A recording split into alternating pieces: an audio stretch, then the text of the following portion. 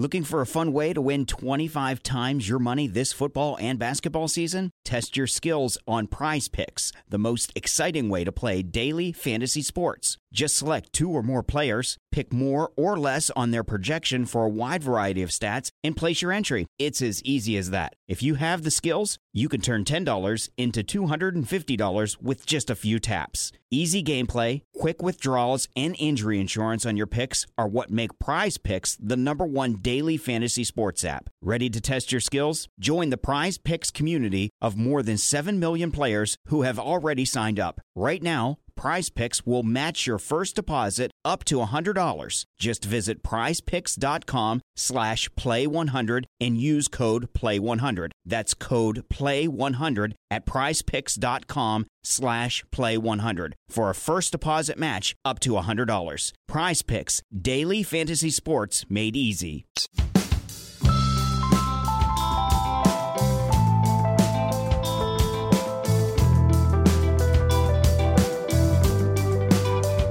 Welcome to an emergency edition of Red Inker with me, Jared Kimber, to talk about the World Cup final. I don't think there's really a way to explain how big a moment this is for England to be holding 2 World Cups at the same time without really going back to the start. Actually, maybe not the start, weirdly enough, of limited overs cricket, but perhaps the middle. There have been 2 white ball World Cups played when England was still playing red ball limited overs cricket. So if you don't know the full history, we started playing limited overs cricket in whites with a red ball. Kerry Packer comes along in Australia for TV, and that takes over. And by 1992, we have our first white ball World Cup. By 1996, we have our second white ball World Cup. And at the start of 1998, England are hosting South Africa in some one-dayers at home, and they're using a red ball and whites. There was a tournament at the end of that summer where they changed it over to a white ball and blues. It shows you how far behind they got. They really weren't thinking about cricket in a very good way. And I remember doing research on how poorly England had gone, and I found a list for the best 50 ODI players of all time. It was done in 2011 on Cricket Web, which is like just a chat room, but it was a really exhaustive list, and they got a lot of different people to vote, and there's no way that it was accurate. I mean, none of those things ever are, but they certainly did their work, and I couldn't find anything else, especially pre-2015, that was really anywhere near that good, or that wasn't biased to one country or another. And to be fair to Cricket Web, they had cricket fans from all over the world being involved, and very knowledgeable as well when you go through their replies. And you can imagine there's a lot of people arguing with each other in those replies. So the Cricket Web 2011 Best 50 ODI Players of All Time had 1 English ODI player. And the player was even more random. It was Neil Fairbrother, who was, I suppose, a bit like Chris Harris, and another one of these players who was a little bit like Michael Bevan, but not quite at the level of Michael Bevan. Now, Neil Fairbrother was a really good player, but it does say something that he's in the top 50 of all time, and no other England players even made it. I remember I'm trying to remember which press box it was. I think it's in the Pune press box. They've got a bunch of posters of photos of great players around their press box, and there's like little plaques on all of them. I think it's the Keith Miller one that might have the wrong name or something along those lines, but when you go around, one of them is Ian Botham, and it says a fantastic test player, but strangely a disappointment in ODI cricket. And then you go back and you look at Botham's record, and I think it was underwhelming considering what he had done in Test cricket at his peak. But to be fair, ODI cricket got very big when Botham was no longer particularly at his peak anyway. He's probably not going to be in the top 50 ODI players or even in that conversation. And you go through it, David Gower's got this ridiculously high peak on the ODI ICC all-time rankings, but he averaged 30. I think Alan Lamb is an interesting shout because he had a fairly high 30s average with a good strike rate for his era, but probably, again, not an all-time great. Robin Smith played that one great innings, of course, and a few others around it, but again, not as consistent as you want. Darren Gough was a really good one day. And then after him, you had Paul Collingwood and Jonathan Trott. None of these players are bad. None of these are bad players. Jonathan Trott made an ICC ODI team of the year once. I think David Gower and Ian Botham certainly would have been, I don't know, what's the best way of putting it, in the all-time considerations if they'd taken the game a little bit more seriously.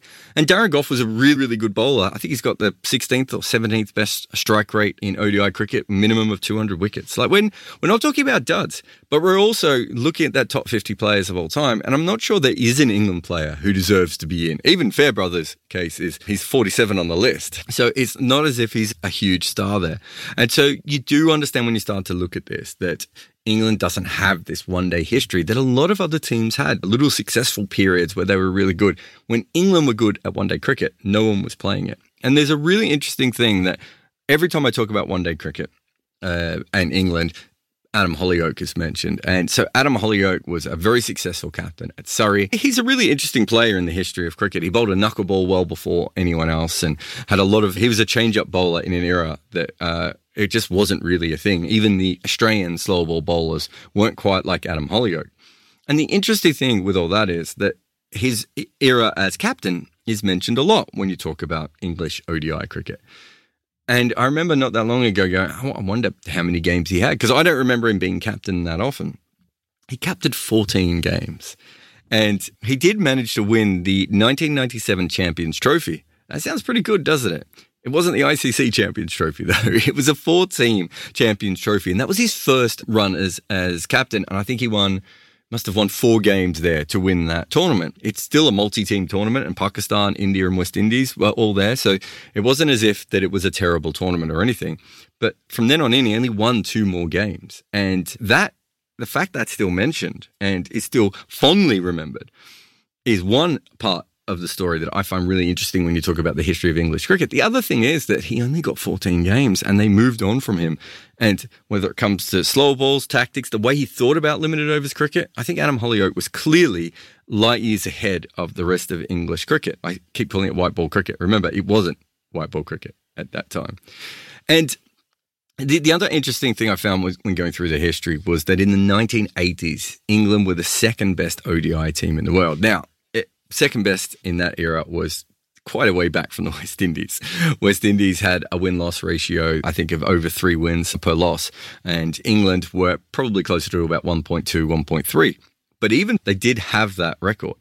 By the 90s, they'd moved to second worst, if you don't count Zimbabwe and some of the other teams that only played a couple of times. They're second worst in the 2000s, again, if Zimbabwe doesn't make your list, or third worst if Zimbabwe do. And obviously Bangladesh would push them all the way up to fourth worst.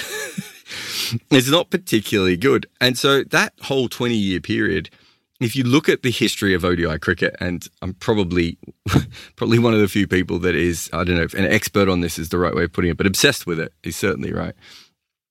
One-day cricket was very accidental in the 70s, and while the West Indies were the best team, there wasn't a lot of planning on it. In fact, the West Indies might have been one of the few teams that really thought about it a lot because they made a lot of money through Kerry Packer, and so they put a little bit more time in than the others.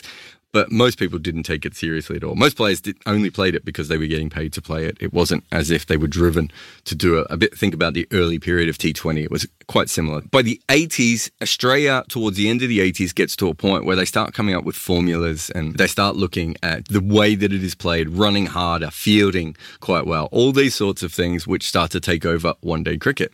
You then have New Zealand and 1992 when Martin Crowe's mad mind gets involved with it and he starts to come up with opening the bowling with spinners and having a middle order player open the batting in Mark Greatbatch. By 1996, Sri Lanka have turbocharged the top part of the game. And also, I think probably they thought about the middle overs slightly different to everyone else as well, even if they don't get as much credit for that. That completely changes everything. Not to mention just the amount of games that were being played. Teams like India and Pakistan, you go back and you have a look at their records. They're just playing one-day cricket all the time.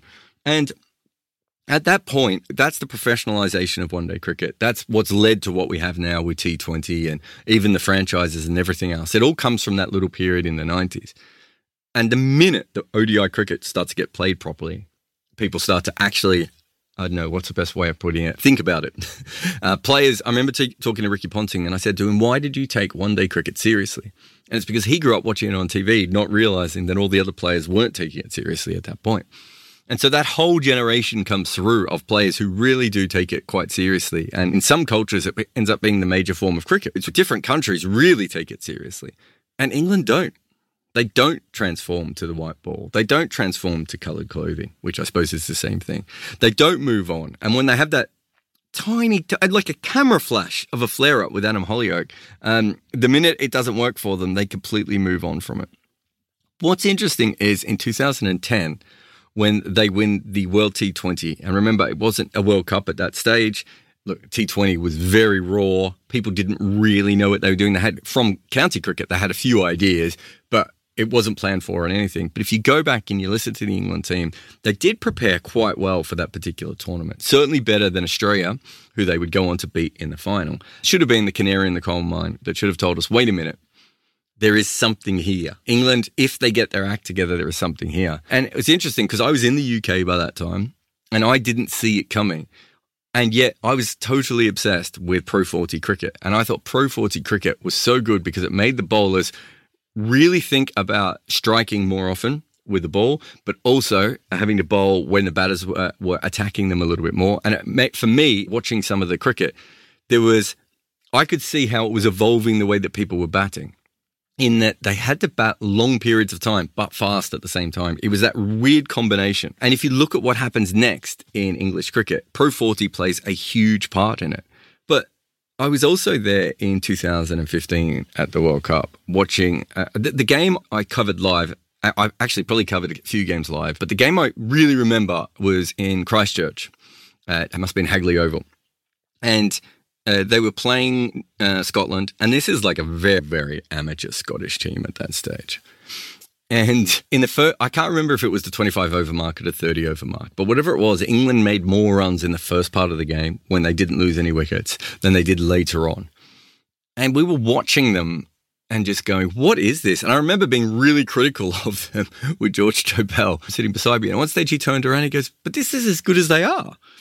And there was a point in Scotland's chase when I think Kyle Coetzer and Preston Mommsen had put some runs together and they were chipping it around. And we were sitting there starting to work out mathematically how Scotland could win this game. And it was a 300-run chase. Like, Scotland should never have been in that game. This isn't the Scotland of a few years later that would actually beat England. This is the Scotland that was like, literally had a chairman and a CEO who was the same person who went around in tartan trousers having a good time.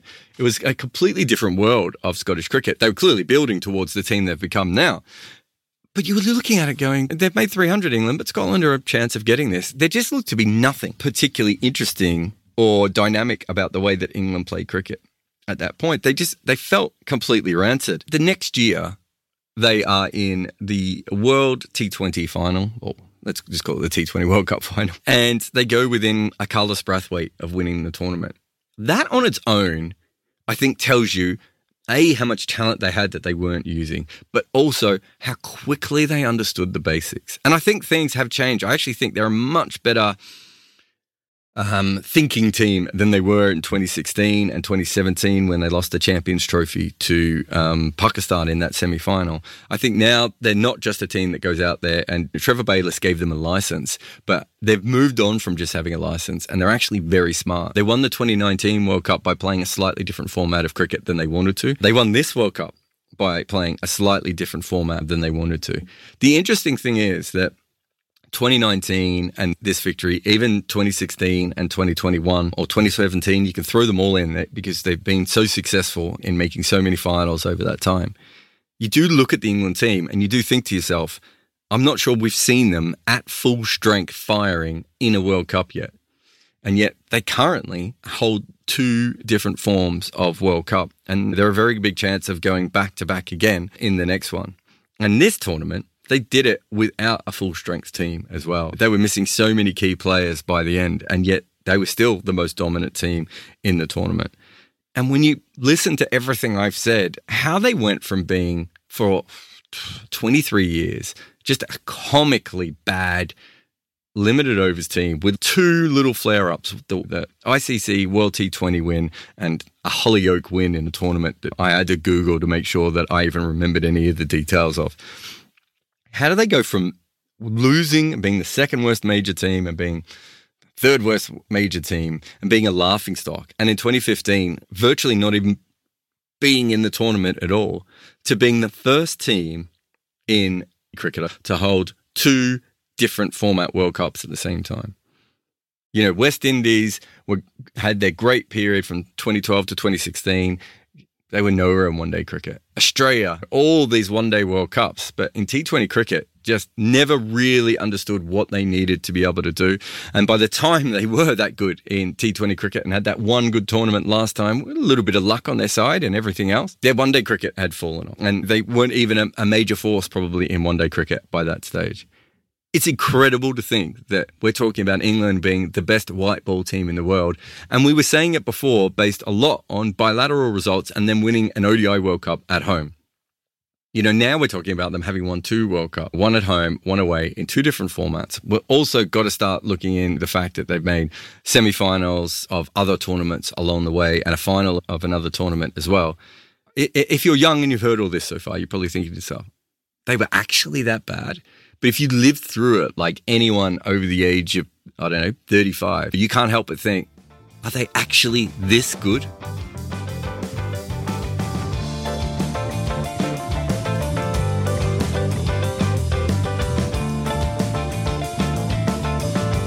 Thanks for listening to Red Inca on 99.94. For more information about us, go to 99.94dm.com. Remember to download our app or just search for West Indies, India, England, South Africa and Sri Lanka with the search term 99.94 where you find podcasts or on YouTube. Also, support us. If you can't help out on Patreon, every single review, share or word of mouth suggestion to your friend helps us. However, this podcast is made available by the people who support us at Patreon, so thank you to all of those who do. There is a link to the Patreon in the show notes. Red Inca is made by me, Jared Kimber. Nick McCorriston makes the best audio anyone can from random Zoom calls. We also have a great support team from 42, with Rati Joshi on socials, Orajoti Sainapiya, and Maida Akam producing some of the shows, and Mukunda Banreddy as the head of YouTube content. Our theme tune is by the Red Cricket.